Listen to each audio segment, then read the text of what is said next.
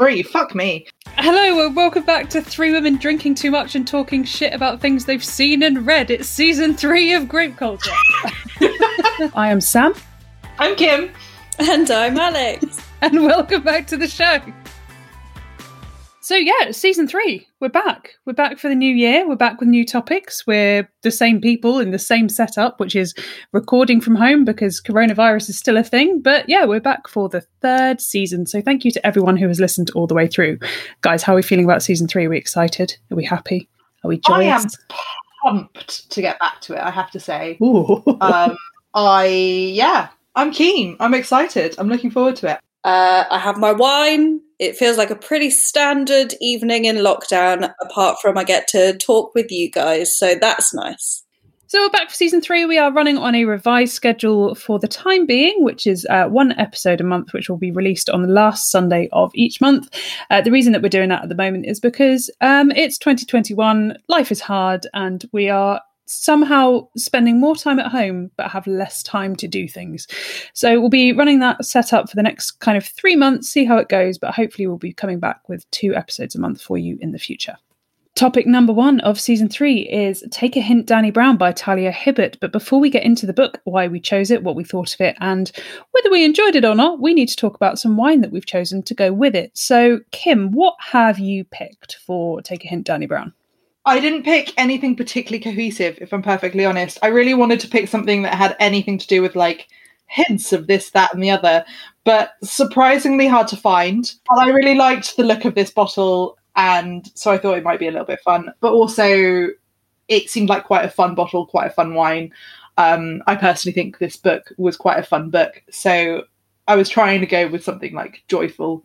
So this is the Squealing Pig Malbec from 2018, which has a great label, which is This Little Pig Went to Argentina, This Little Pig Stayed Home, This Little Pig Had Supple Tannins, This Little Pig Has a Hint of Spice, This Little Pig Went wee wee wee wee wee. Squealing Pig Mendoza Malbec. This little pig went globetrotting, discovering fine wines, so it has cracking crossed out here, and then says fine wines.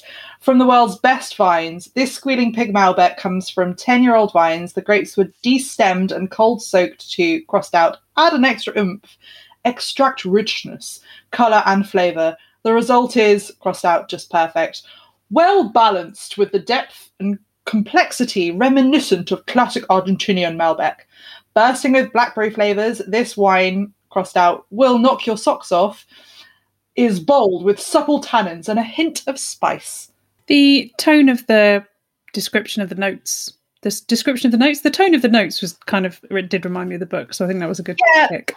The whole bottle, basically, it was a bit of a whim purchase, but the whole bottle just gave me a vibe, so I think it was fate. Alex, what have you chosen to go with the book this week?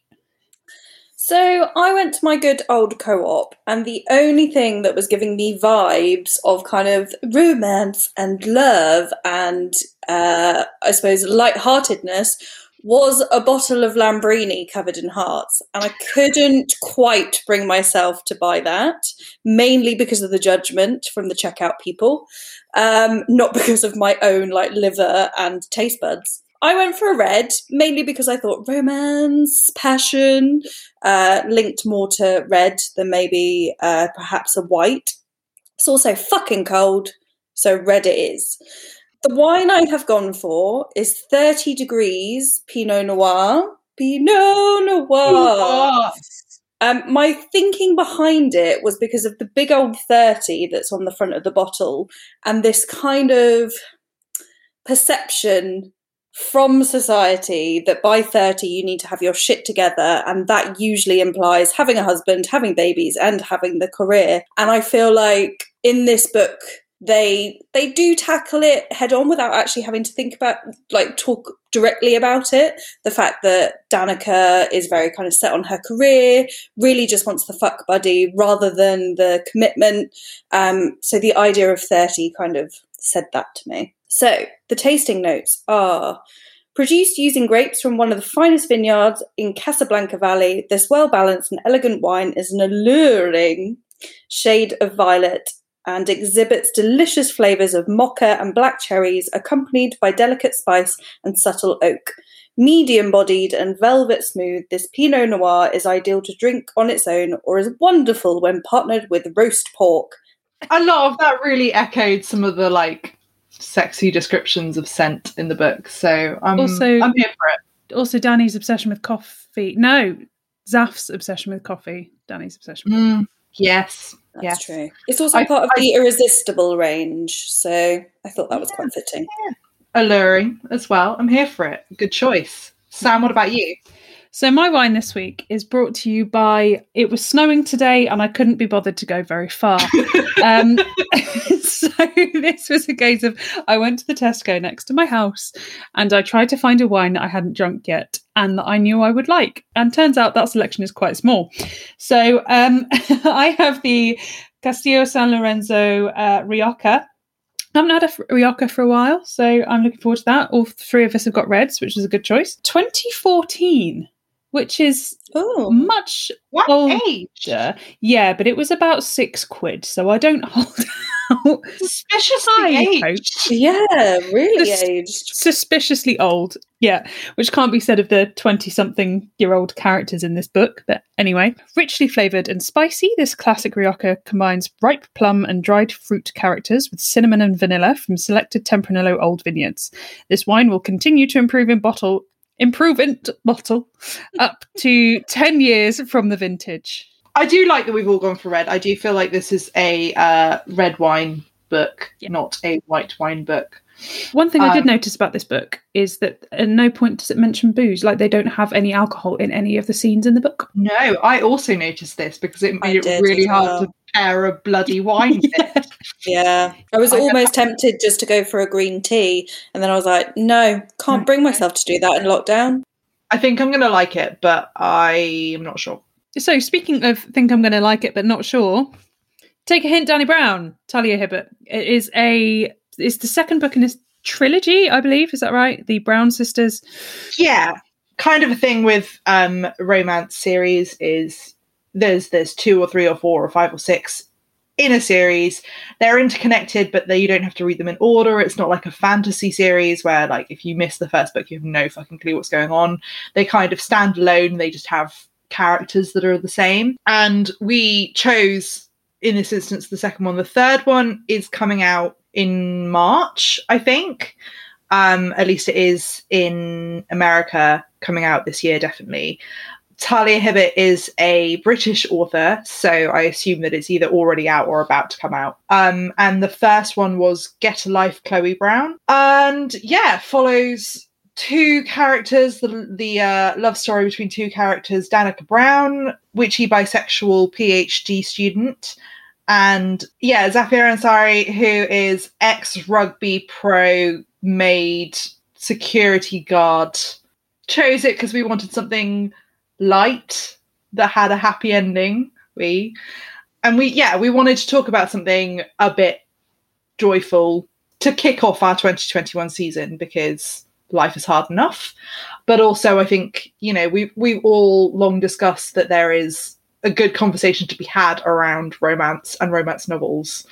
What did everyone think? I enjoyed this book. I said that with such little joy in my voice. I enjoyed this book. No, I did. I thought it was a good choice for our first episode back because it was fun and it had serious moments, but on the whole, it was meant to be upbeat and playful. That's not an adjective I use very much, but there we go.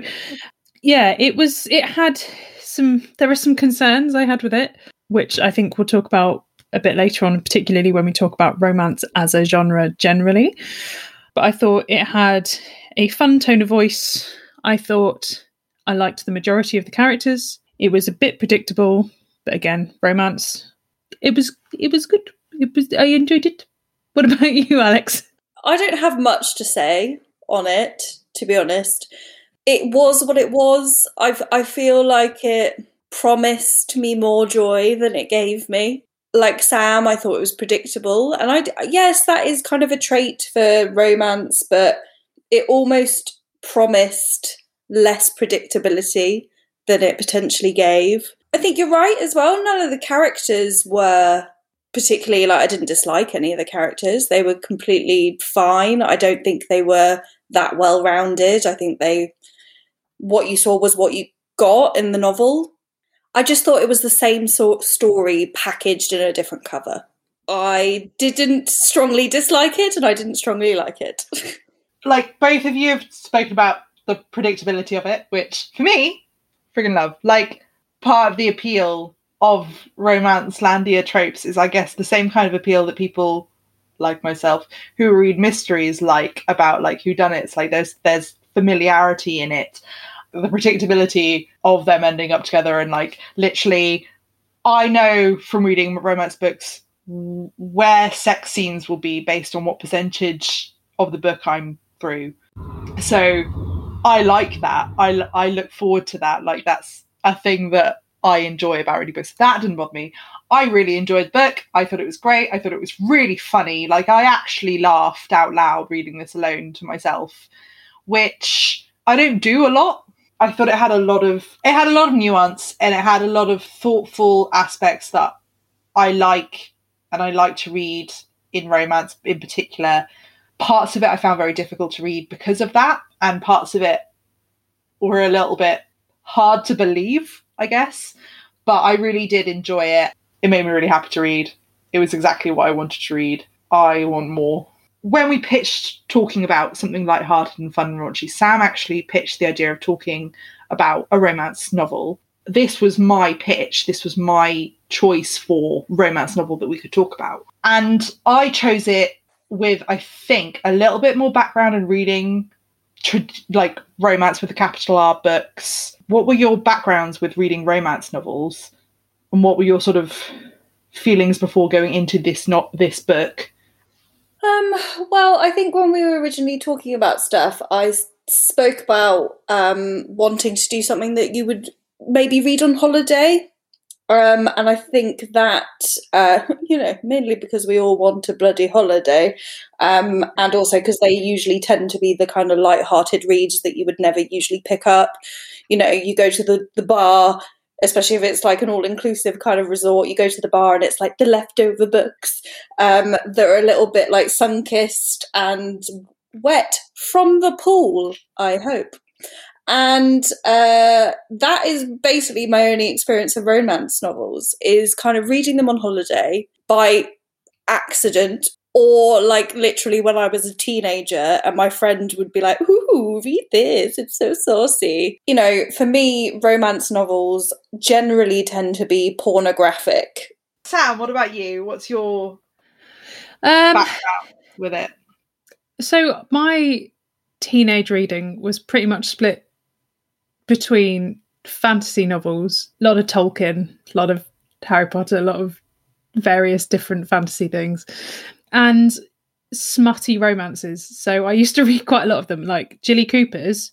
I have one that I reread this year. It's falling apart. Like, the front pages have fallen out of the book. That's how many times I've read it. So yeah, I read a lot of Jilly Cooper's, a lot of Sophie Kinsella stuff, various other noughties romance I read at the time. I kind of went off it the older and more jaded I got, because I was like, this is bullshit. And also Jilly Cooper, once you reread it in 2021, is really fucking problematic. But that's an aside. So yeah, I read quite a few.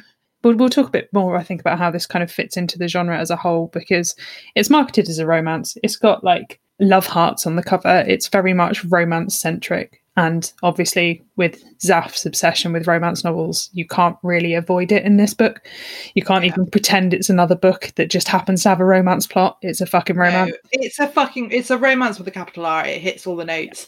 It's a perfect example of changing what romance with a capital R is perceived to be by the wider world, I think, and showing what romance has been for a long time. Like I said, Sam, I had similar, reading lots of smutty romances in my teens. We had these books in my house, and again, we're not really sure where they came from, because my mum sure as shit didn't read them. I forget who the author is. The main character was called Deirdre O'Dare, I think, and they are like Irish, sexy may or may not have a soap star involved. Like the hero is called Rory. There's a secret baby. And I was like 10, I think, when I read the first one. I feel like that's the thing. Like, you come to romance novels so early, and a mixture of erotica and romance, which often they are, because that's your kind of way of learning about this kind of side to relationships and people and things like that, without being caught out watching porn. I feel like it's packaged as a book. It seems like it's okay, and it's educational, and you're so smart because you read, and it's like, you don't know what I'm reading. Also, someone who had the family computer, porn, not so easy to come by. Smutty book in another cover, great. But then, 2 points of that. First of all, my choice of titillating media is smutty books over porn any day. Second of all, a romance book with sex in it does not make it erotica. But before we get into sort of the bigger question of romance, I wanted to get a bit of background about your experience with it before we read this book, so that it gave a little bit of context to our discussion of what we did and did not enjoy about this book specifically. So I kind of want to jump in, if we can, to those questions. Does anyone want to summarise the plot really quickly?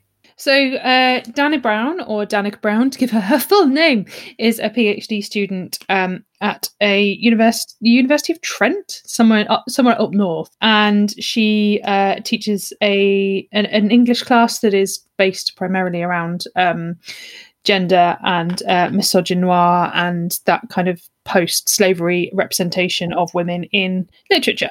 Her romantic interest, well, she doesn't really have a romantic interest. Her whole thing is that she just wants fuck buddies. She doesn't want relationships. She just wants someone that she can get, quote, regular oral sex from, which who doesn't? Don't we all?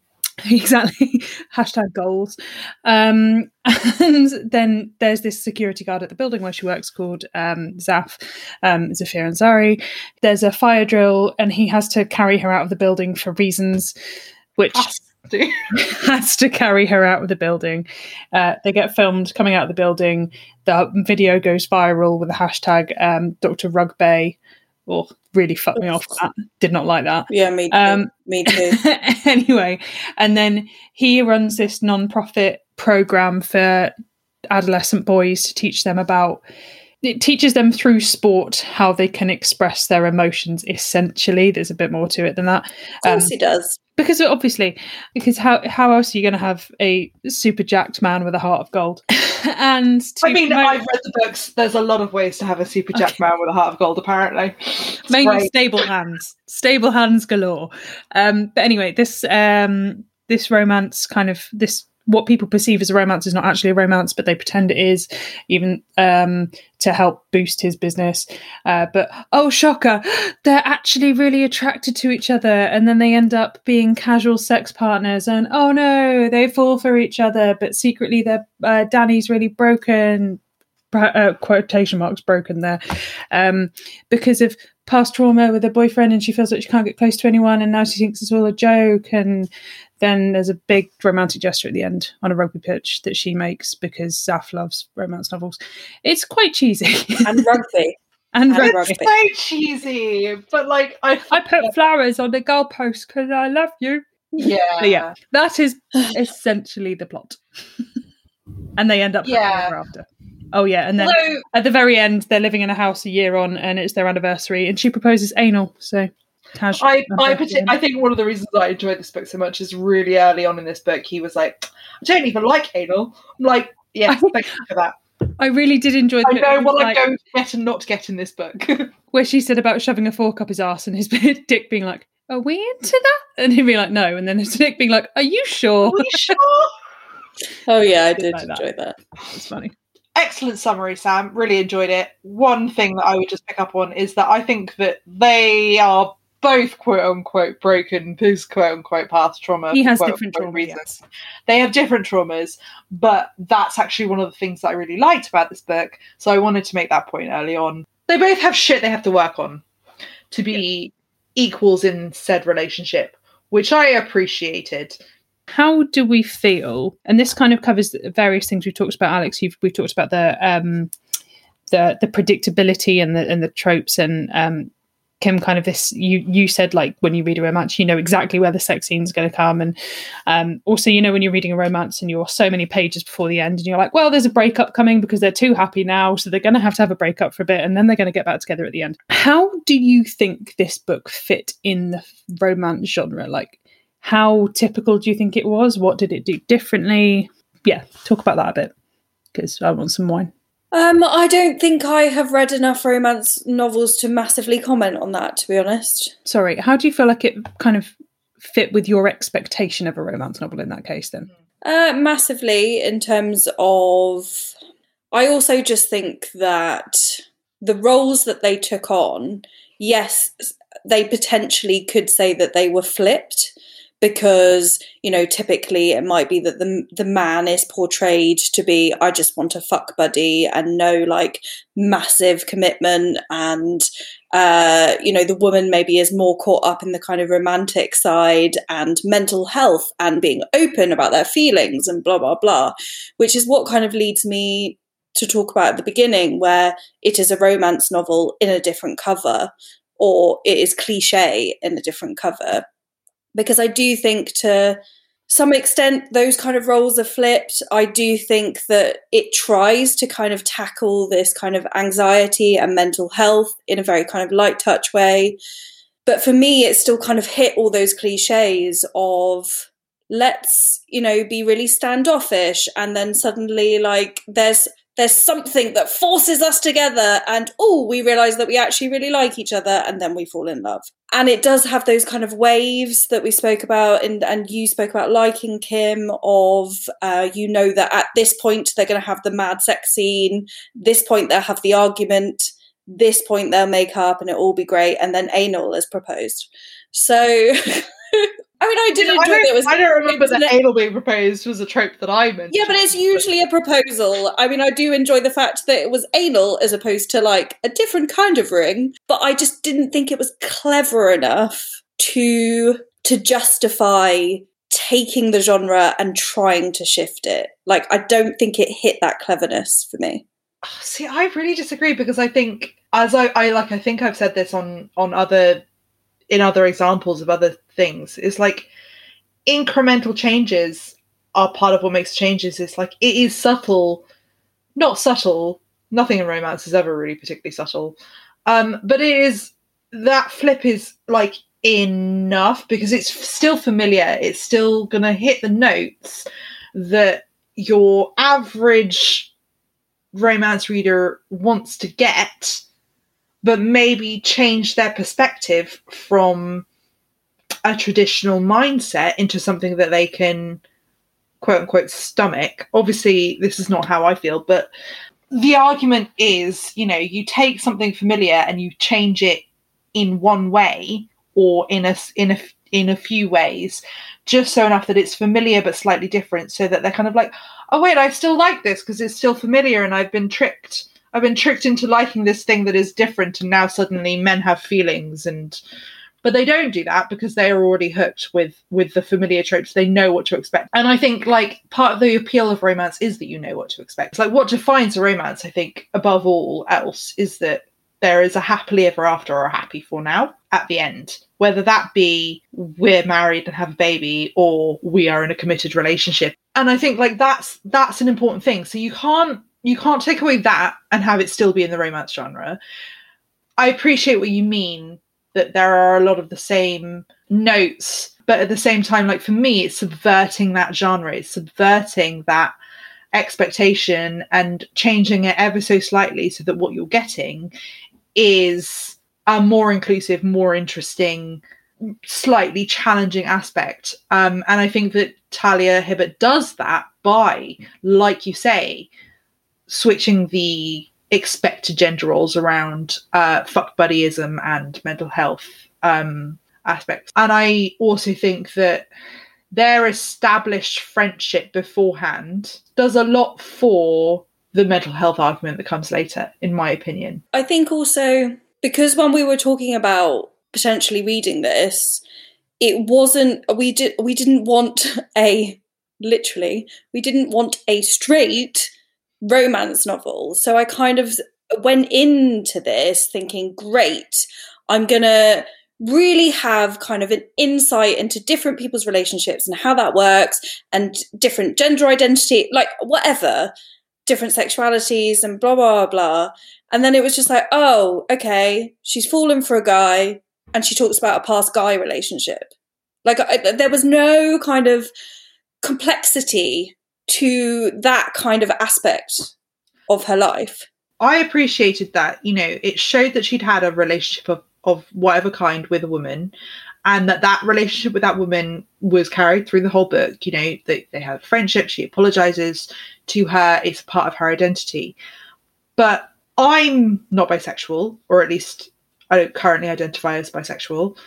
And I did want to ask Sam how you felt that was handled, because this is your little token area. Token bisexual. Resident queer. Token queer. Speaking as the token queer. No, I mean, I hope you don't mean that, but like as an insight. I don't give a shit. But no, I don't know. I feel like it's a really hard line to walk, because on the one hand, we've spoken about this in the past, where it's like, just because you have a protected characteristic doesn't mean that protected characteristic has to be the basis of the plot. But also, if you are actively choosing to make that a part of the plot, how much should it impact what you're talking about? So I feel like it's a really difficult balancing act. And I think it was reasonably done, but I also, looking at the other books in the series with the three sisters, all three of them end up in heterosexual relationships. This was an opportunity for that not to happen, and I think it's almost a shame that it didn't, but that doesn't mean it should have been a same-sex relationship just because the main character... but just because Danica is bisexual. So yeah, it doesn't invalidate her bisexuality that she ends up with a male, but it would have been an interesting narrative for the series as a whole if she had not. Exactly. And I think almost having that conflict with a same-sex character before the plot actually starts, because Jo, who's the person that she's been sleeping with before, there's the tension there of the fallout, and then there's obviously that resolution where they make up. It was almost like, I'm going to avoid the difficult bit and focus on the heterosexual side. So I'm not. I don't. Yeah. Anyway, here's some great dick. I see what you're saying, Alex. I see what you're saying, Kim. Like it's a tricky line to walk. I don't know if it was walked as well as it could have been. Also, talking about, I don't know if anyone else found this, obviously Danica is not, she's a curvy woman.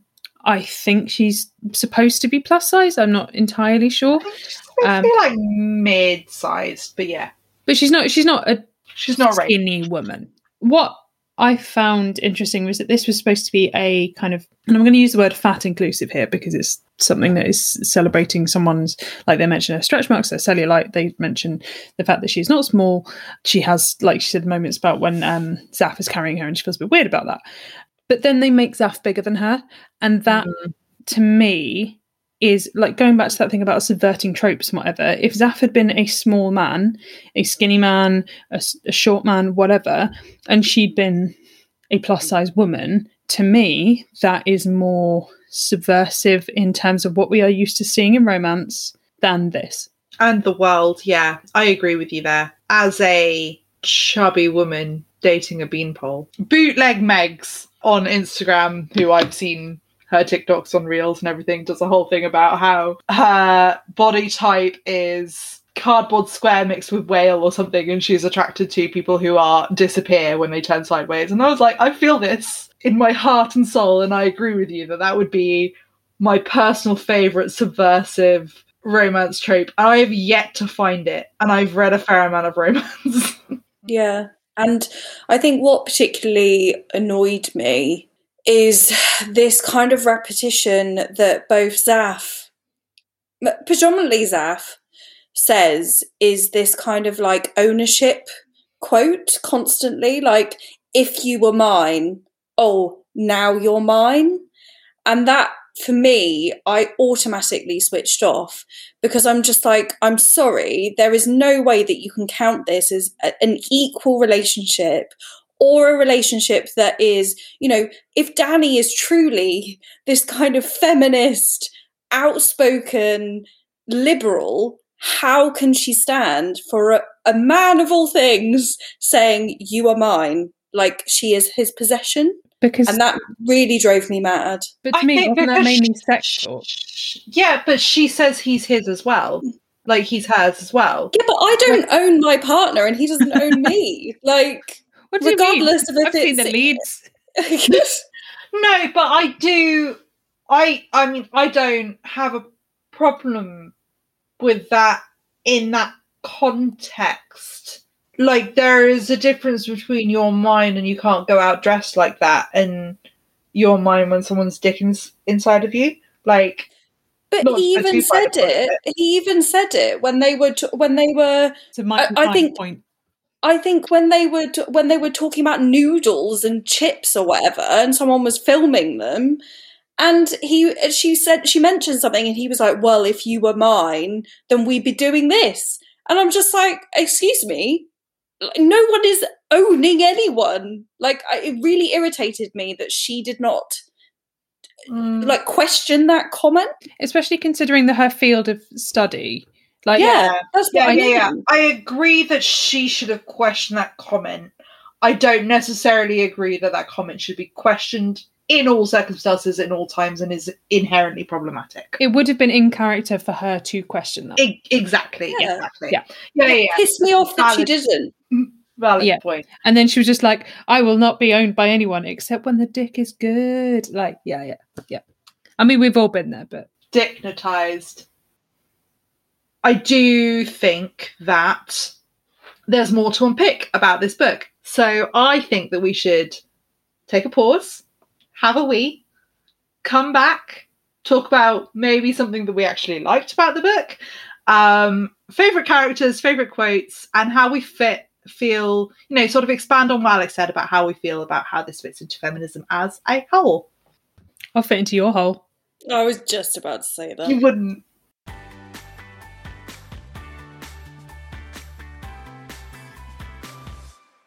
So we're back from our break. We've all had a wee, we've topped up our glasses, and we are ready to talk some more about Take a Hint, Dani Brown by Talia Hibbert. But before we get back into our discussion, how is everyone finding their wine? How was your 30-year-old? It's not 30 years old, but how's your 30-something? I didn't realise you were talking to me then. My 30 degrees with a tiny bird on the little degree. Oh, it's fine. It's just so dry. So, again, the same review I give every single fucking wine. I begrudge spending £8 on it. And Kim, how's your pig? I can't believe you chose that as the title of your wine for this episode. I mean, I thought it was very apt. My Squidding Pig wine is very easy drinking. Thank you for asking. There's nothing particularly outstanding about it. It's tasty. How's your 2014 horror story? Rioja. Do you know what? It's really good. Really good. Okay, maybe that's a bit extreme. It is good. It's good. I'm enjoying it. I would say it's quite good pairing with the book in terms of my levels of enjoyment, which is I liked it. Did I love it? No. But we'll get onto that at the end of the show. So, Take a Hint, Dani Brown. We've talked a bit about the main characters. Danica Brown, who is the heroine. I say that in heavily inverted commas because I think it's a stupid word, except for, Class A drugs. And Zaf, who is the hero, I guess. The romantic leads, anyway. There are also other characters within the book. Did anyone have any strong feelings towards any of the characters, be they positive or negative? I struggle with this question because I do feel like none of them were particularly well developed, and that's obviously my opinion. I was annoyed. I know this is meant to be a positive conversation. I was annoyed that the friend was introduced as her kind of like, let's cast a spell at the beginning and then never mention her again. Saoirse, she came back a few times. I obviously paid no attention to that. But in very tiny amounts. Well, the fact that she was introduced so straight away, I thought she would play quite a key role, and so I was quite annoyed that she didn't.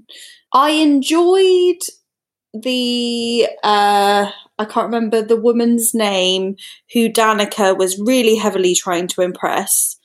Inez Holly. And I think it's also because the writing was clever enough in that respect that I could feel the admiration. I could feel the wanting to impress this woman and then being very kind of proud when she did, or the nervousness that ensued when they had that conversation in the bathroom.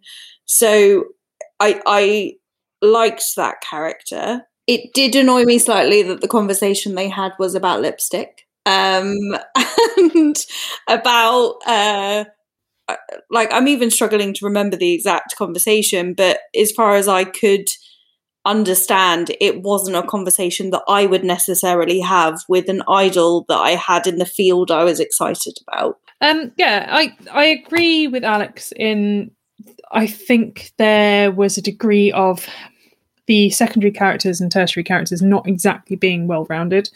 I think some of the people I would have liked to know more about were Dani's sisters, but obviously they are characters within the other books in the series. So there's a reason. Yeah, exactly. So that is you could come to know more of that. And I was intrigued about why she talked a lot about her grandmother, but never about her parents. But I think that's something that's discussed a lot in the first book. I liked Dani. I did really like Dani. In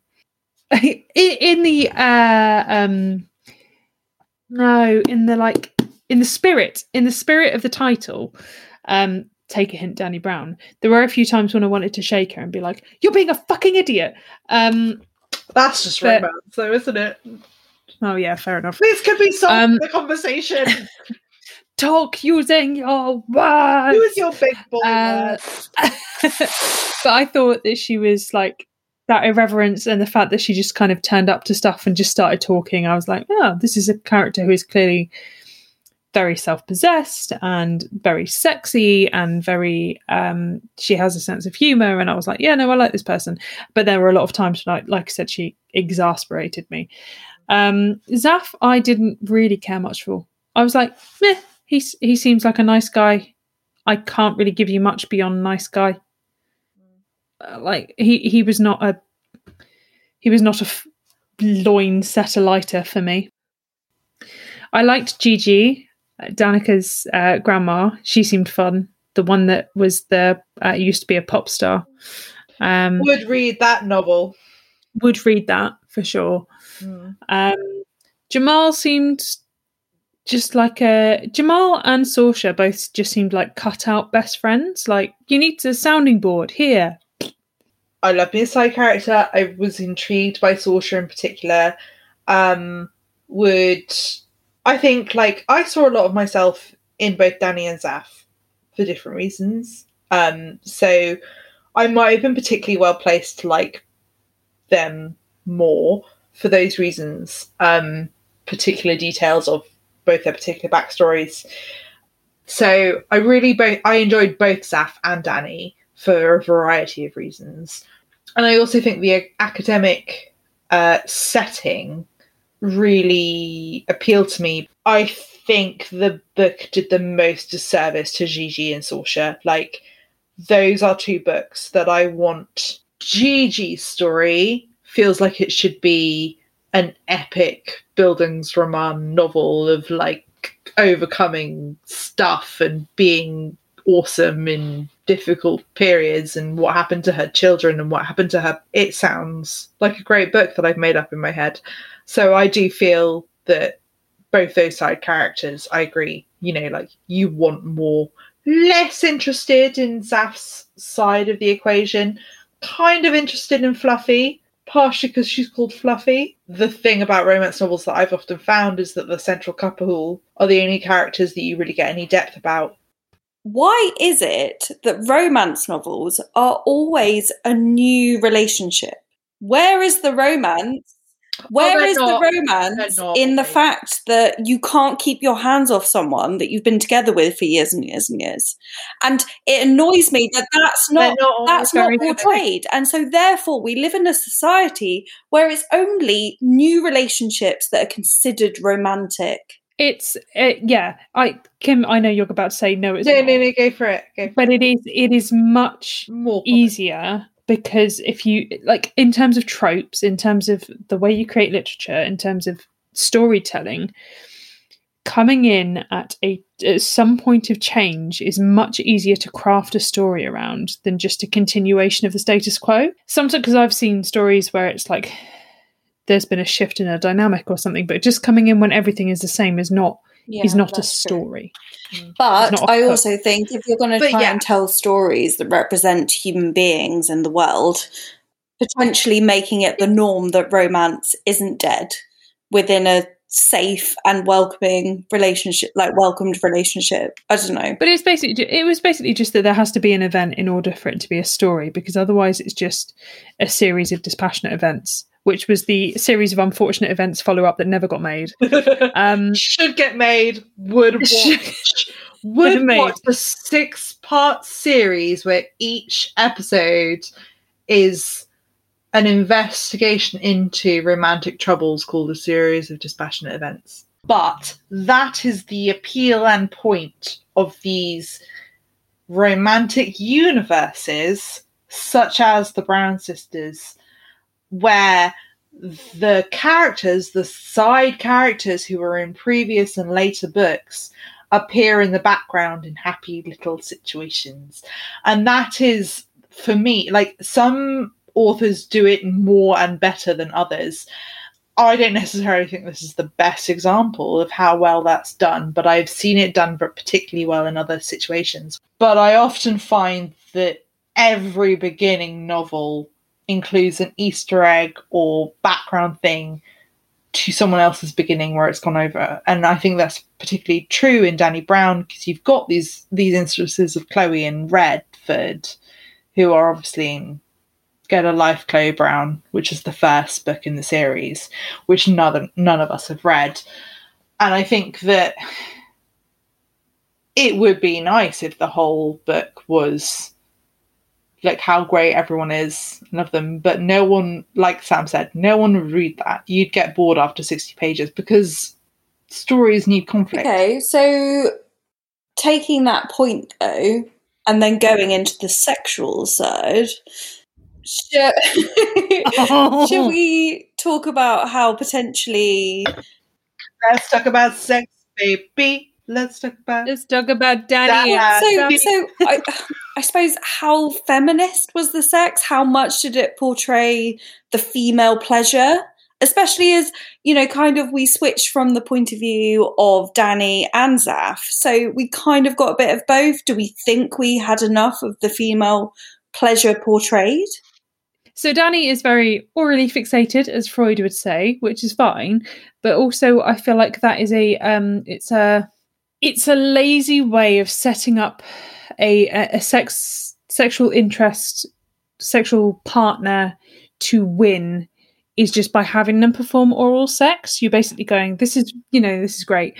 Someone's done it. It's like saying, I get off on people wearing yellow. Oh, he comes in and his uniform is yellow. Like, it's the lazy aspect. Yeah, but you can be shit at oral sex. Yeah. I'm sorry. Like, it just so happens that Zaf No, but I think Sam's point is that no one ever is in a romance novel. No one ever is ever shit at oral sex, and oral sex is always the be-all and end-all of female gratification. There is never any other effort. It's like that people get props that they've tried. Like, I've read very few romance / erotica novels where... Actually, no, I've read a few erotica novels, but where there's been any kind of creativity, and the extent of the creativity, particularly in male, female, or mixed gender couplings, is that someone has gone down on the other person. And I just feel like it's a very lazy, like, this was amazing sex. There was oral involved. There's so much more. Yeah, like, it's a low bar.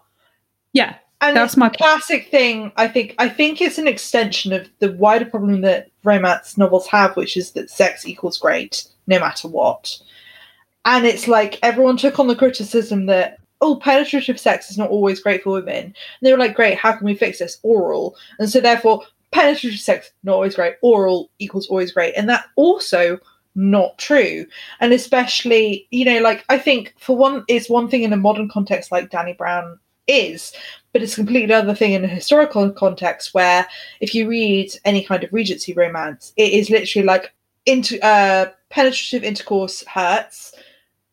I have awakened you to any other kind of, and instantly you have come, and now you are in love with me forever and will die for me in the rain.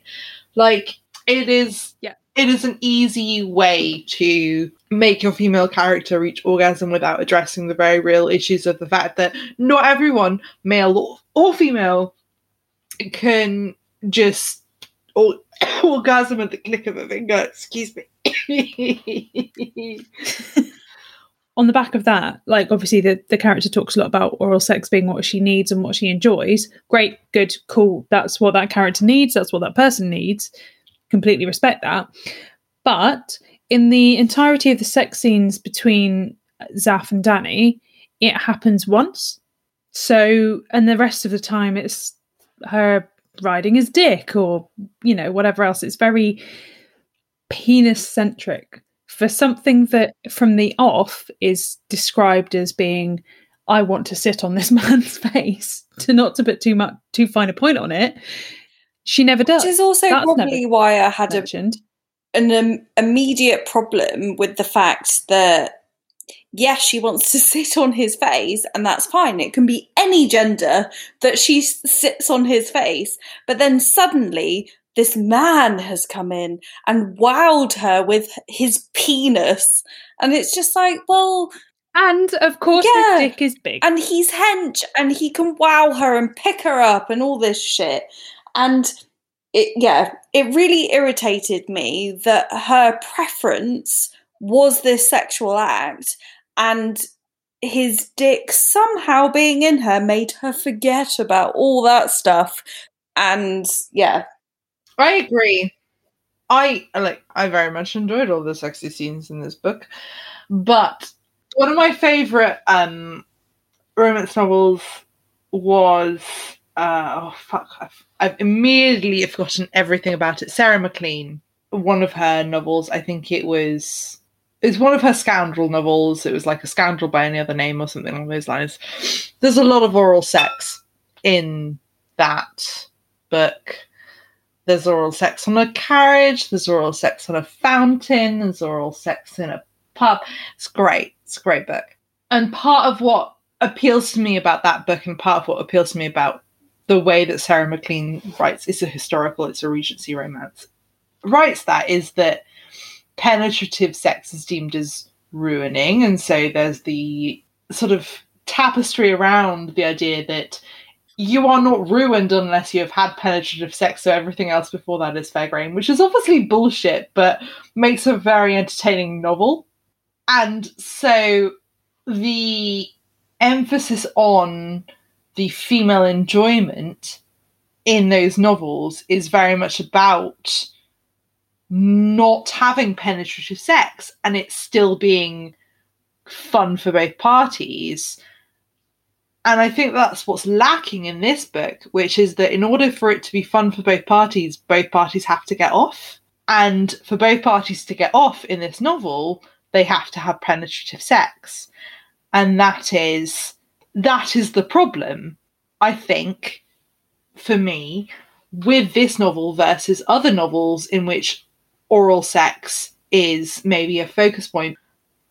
And I think this also kind of ties back in with what Alex said earlier about the ownership thing. And yes, I understand that can be a fun aspect of sex play, which is a horrible phrase to say, but in the context of this character, in the context of Dani, is that the thing? Is that what she would want to hear? Is that what would get her off? Yeah, exactly. And it felt like at moments the sex scenes fell back on these tropes. And also Zaf, who is someone who is notoriously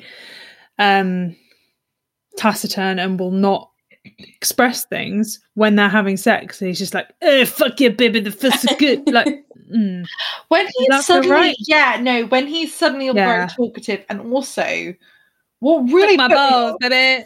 what really put me off above all else was when he literally, before they'd had sex, when they were in her apartment, she was in her little and she's like grinding on him. Before that, before that, her love. Oh yes, no way. I noticed that as well. Like, oh well, why did sweetheart? Like to paraphrase, even though that's not what he said, it was like, like, take your shorts off, love, or something along those lines. And I was like, no, no, absolutely not. No, this person who values love above all else is hesitant about sex, really likes this person, and is horny as fuck, and just every other facet, like, is not going to call this person who, even though he really, really, really, really, really, really likes her, is not going to call this person who he's having casual sex with love. Just saying, that really bugged me. So, casual dick riding, love calling aside, what were our favourite moments from this book, do you think? Because I think to be fair, having been here, like, this sex scene is bollocks. This is bullshit. I was like, oh no, actually, this is what I need. So I quite enjoyed the sex scene, but specifically the one on the table when the table gave way. The table broke. Oh, the table breaking was like, yes, thank you for that. I was here for hot table sex. That was probably my favourite bit. Yeah, similarly, I felt more horny from this book. So great. Thumbs up. That's my plus. Thumbs up where? Thumbs up no arse, because I haven't proposed that. Have your bum no babies. Kim, how about you? It's going to be something really profound, like his realization about his anxiety, isn't it? And then it's going to be like, it legitimately was going to be about the anxiety aspect. Obviously the horny aspect was great. Don't get me wrong, love a bit of. I really did love this book for both Zafir's exploration of his anxiety and also the absolute derision that everyone felt for Danica's ex-boyfriend Matteo, who can absolutely fucking do one. What a cunt. And may he come in his own face every time he masturbates. Yes. My particular favourite was the moment that Chloe, who is Danica's elder sister, the star of the first book, just goes, I remember that little shit Matteo. And I was like, I felt my sister say that in my heart. It was significant. So that brings us to the end of the episode on Take a Hint, Dani Brown, which I just forgot the name of because it's late in the evening and I've had many wines. But Alex, let's go to you first for how you found both the book and the wine that you've had tonight. So I'm going to rate the book first. I think it was right that we pitched having something really light-hearted, something that we can just kind of pick apart, relate to, and chat about as friends as the first episode. But saying that, it's still not my bag. It just doesn't hit me enough. I like a book that can make me really think about stuff.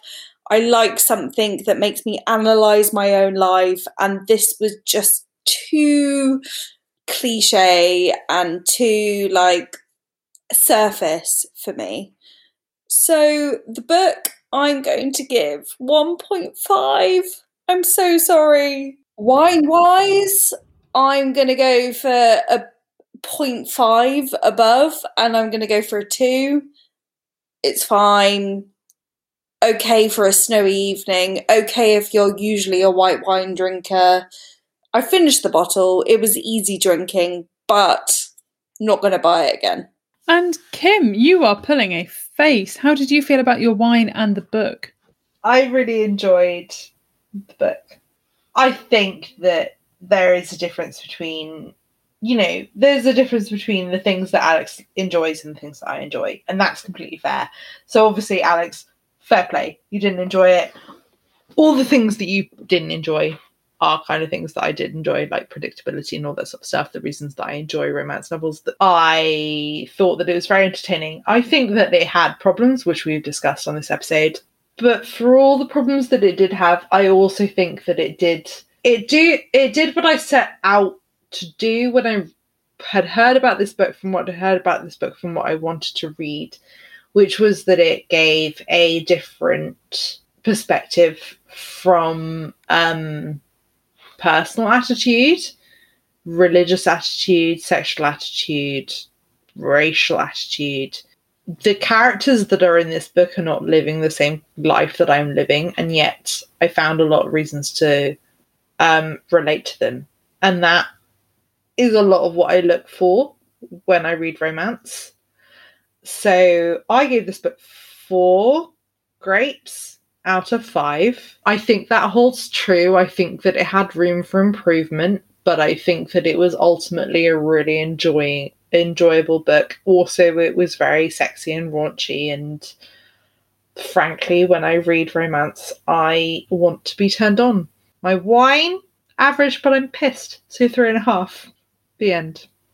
I will say I enjoyed this book for what it was, which is to say, like you said at the very beginning, Alex, a holiday read. This would have been great for that. This would have been great to read on a plane or on a beach or whatever. Was it groundbreaking? No. Did it need to be groundbreaking? No, but it could have tried a bit harder. That's where I see this being. I gave it a 4 on Goodreads. I wanted to give it a 3.5. So yeah, 3.5. My wine, which was the Castillo San Lorenzo Rioja 2014, 3. Nice red. Good. Plenty good. We'll drink again. We'll buy again. Surprised £6. £6. I'm surprised. I honestly thought you were going to hate it. So that is the end of episode 1 of season 3 of Grape Culture. Thank you for joining us. Don't forget, we'll be back in a month's time with a new episode for you. In the meantime, don't forget to check out our previous episodes. Maybe give us a follow, give us a like on social media. Instagram at Grape Culture Podcast. We are on Twitter at Grape Culture Pod. Or you can go to our website where we have the tasting notes, the links to buy our wine, and various other bits and pieces, which is www.grapeculturepodcast.co.uk. Thanks for listening, and we will see you in a month's time for a brand new episode. Bye. Bye.